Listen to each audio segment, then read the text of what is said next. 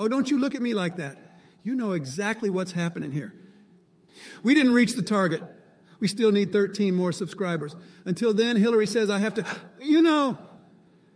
come on then. Help me out.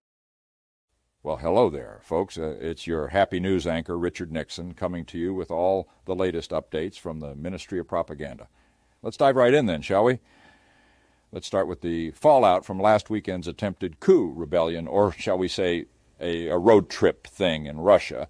Now, the future of the Wagner Group and dear Mr. Prigozhin's role in it is a bit hazy. Uncertainty is in the air, even reaching their operations in Africa, where they've got quite a number of fighters. Some folks speculate that the disarray in Russia might lead to a breakdown of the overall Russian war effort. But let me tell you, chaos in a nuclear-armed nation always raises concerns. It could have profound implications for Russia's global standing, especially with partners like China, who might be questioning Putin's authority. Good old Putin appeared quite miffed, visibly angry as he denounced the rebellion as blackmail. He claimed that the entire Russian society united against it, but he conveniently left out mentioning Prigozhin by name.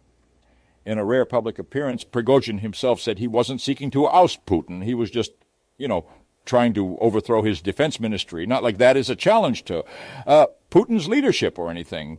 Prigozhin finally arrived in Belarus this week, as reported by state media.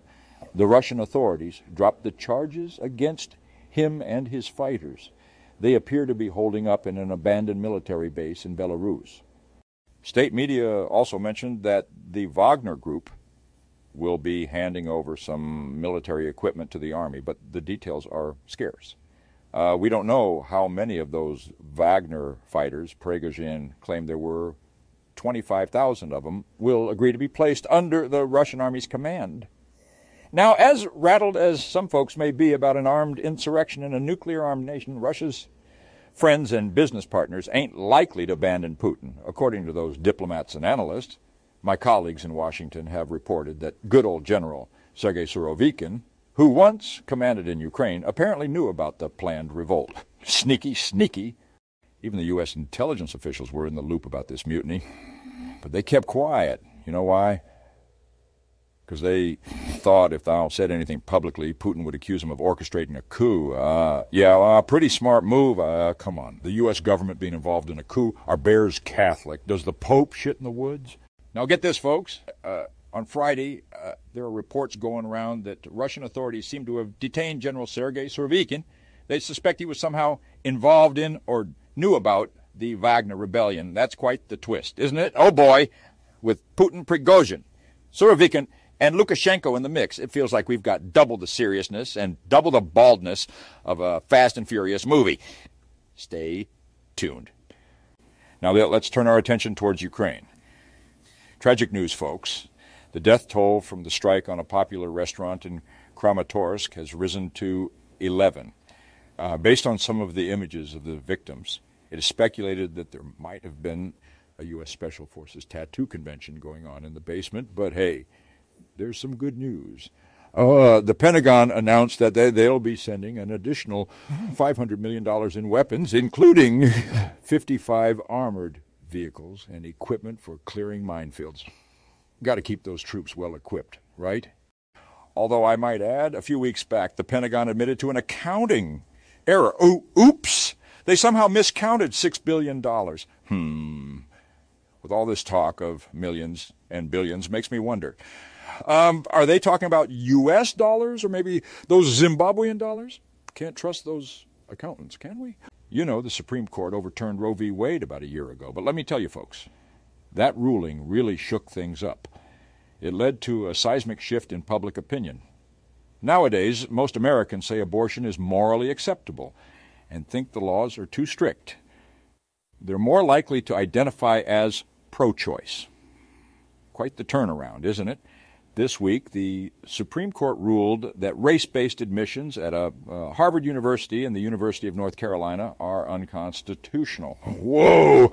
This means those elite campuses that aimed to increase diversity among their students might become less black and Latino. Chief Justice John Roberts claimed these admission programs involve racial stereotyping and employ race in a negative manner. Well, slap me with mayonnaise and call me a member of the Brady Bunch. Who would have thought it, huh? This ruling also brought Asian American admissions into the spotlight. You see, for years, applicants have downplayed their Asian identity to appear less Asian. It's been quite the debate, let me tell you. Now, President Biden criticized the decision, calling it not a normal court. He directed the Education Department to analyze practices that can build a more inclusive and diverse student body. On the other hand, Republicans running for president loved the ruling. Politics. Seems like the Supreme Court has a knack for passing inflammatory rulings or overturning historical precedents around this time of the year.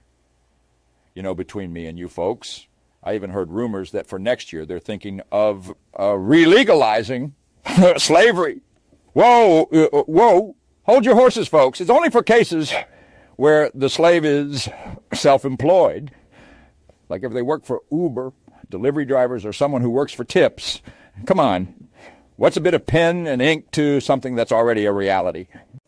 Turning to former President Trump, an audio recording from 2021 has surfaced, and it seems to undercut his claim that he didn't show classified documents at a meeting. Oh, Donnie, what a predicament. He openly mentioned not being able to declassify the documents, including General Milley's war plans against Iran. Tisk, tisk, tisk. Recording conversations never ends well for presidents, does it? Now, let's shift our attention to Pakistan. There's some drama going on there, folks. Pakistan's military has fired 3 senior army commanders and disciplined 15 top officers over their conduct during recent protests supporting the former Prime Minister, Imran Khan. Analysts say this is the strongest action the military has taken against its own in decades. Talk about a crackdown. The message is clear. Support for Khan won't be tolerated in the ranks. The military is using an increasingly strong hand to squash that support. Since the protests, they've arrested over 5,000 of Khan's supporters. And get this, at least 102 of them will be tried in military courts. That move has drawn criticism from human rights groups. Quite the situation, isn't it? Well, then, let's take a quick look at some other stories, shall we? In Sierra Leone, the main opposition party has accused the military of attacking their headquarters. After weekend elections, President Julius Maada Bio seems to have won re-election as confirmed by the Election Commission. However, his main rival rejected the result. Oh, the drama. Over in Myanmar, there was a flower strike to mark the birthday of their imprisoned civilian leader, Aung San Suu Kyi. Well, that didn't sit well with the authorities, and widespread arrests followed. Tensions are high, folks. On a brighter note, Greece had its elections, and Kyriakos Mitsotakis of the Conservative New Democracy Party won in a landslide victory. Bravo, Kyriakos. Oh, and speaking of debris and preserved human remains, they were brought back to land from the Titan submersible. Now, I could make a joke about a new type of billionaire-flavored sausage that they discovered, but that might be a bit too soon or too harsh. So let's move on swiftly. Israel. They're at it again, building more illegal settlements in the occupied West Bank. Most countries say it violates international law, but hey, who cares about international law, right? It seems it only applies to Russians, Africans, and maybe Chinese people.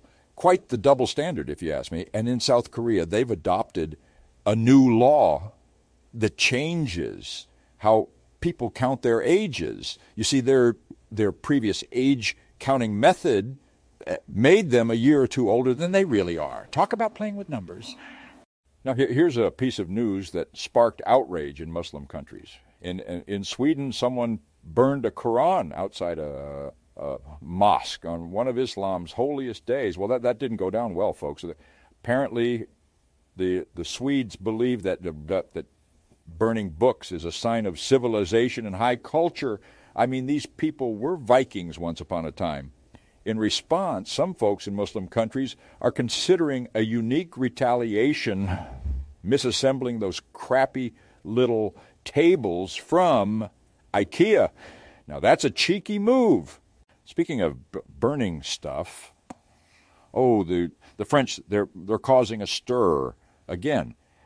Protests erupted after a police officer shot and killed a 17-year-old during a traffic stop. The officer responsible was detained on homicide charges, but that didn't calm things down. Riots broke out in over a dozen cities, and the authorities are bracing themselves for further demonstrations. They've deployed around 40,000 officers across the country. That's quite the increase from the 9,000 at the start of the unrest.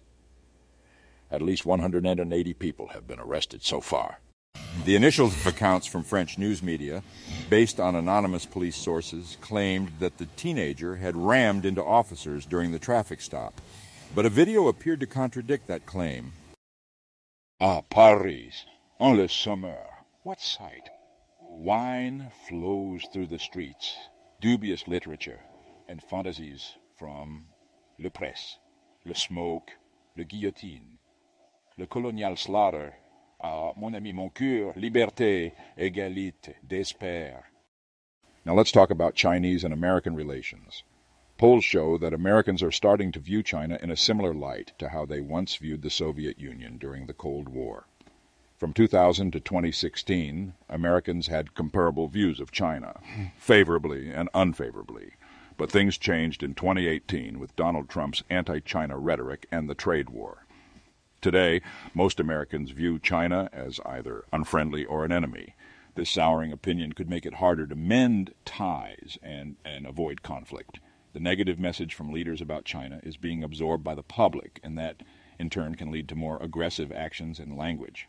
Quite the situation, isn't it? This time the U.S. is considering curbs on tech exports to China, specifically chips essential to AI. That news sent the tech stocks diving.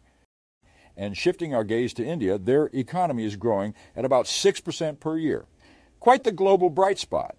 However, as India becomes the most populous nation, this growth is creating job imbalances, a situation worth keeping an eye on.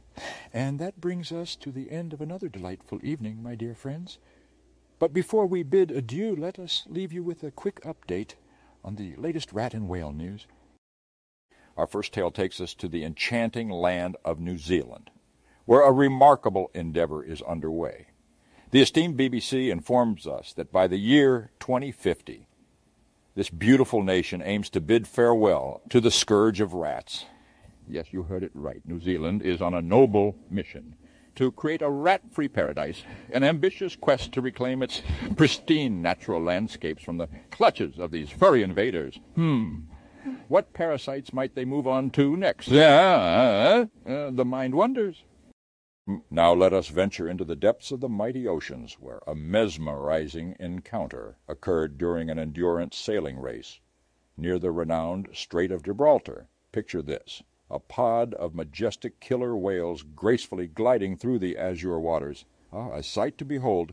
However, fate had something unexpected in store for the courageous sailors. The vessel, as it neared the strait, experienced a gentle nudge from these magnificent creatures, a display of their power and playful nature.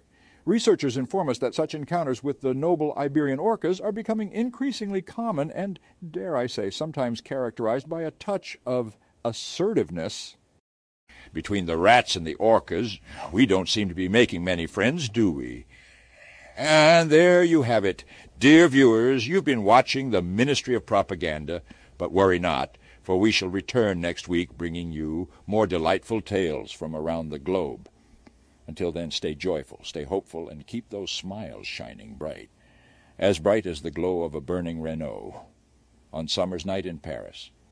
Hey, baby, don't forget to subscribe, please.